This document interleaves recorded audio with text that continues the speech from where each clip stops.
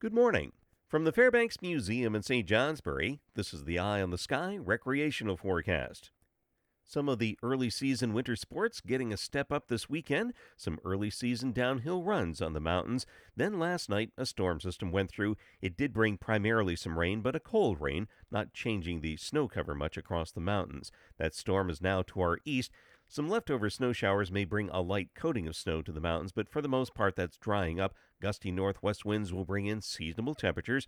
30s and low 40s in the north, in the 40s south, where some breaks of afternoon sun are likely in the southern valleys. Going into tonight and tomorrow, high pressure briefly builds in. It means a colder night tonight and sunshine with some lighter winds tomorrow and some high clouds, followed by a gusty storm system on Wednesday, strong south winds, and rain arriving in the afternoon. For the mountains today, summits frequently in the clouds this morning, snow showers gradually diminishing, clouds lifting this afternoon. Moderate northwest winds 35 miles per hour, gusting over 60 on Mount Washington, diminishing this afternoon. Temperatures generally dropping into the 20s at 4,000 feet and holding in the 20s at 6,000 feet. At lower elevations, there is a lake wind advisory for Lake Champlain. Northwest winds will gust to 30 miles per hour. They'll diminish tonight. Winds tomorrow will be light.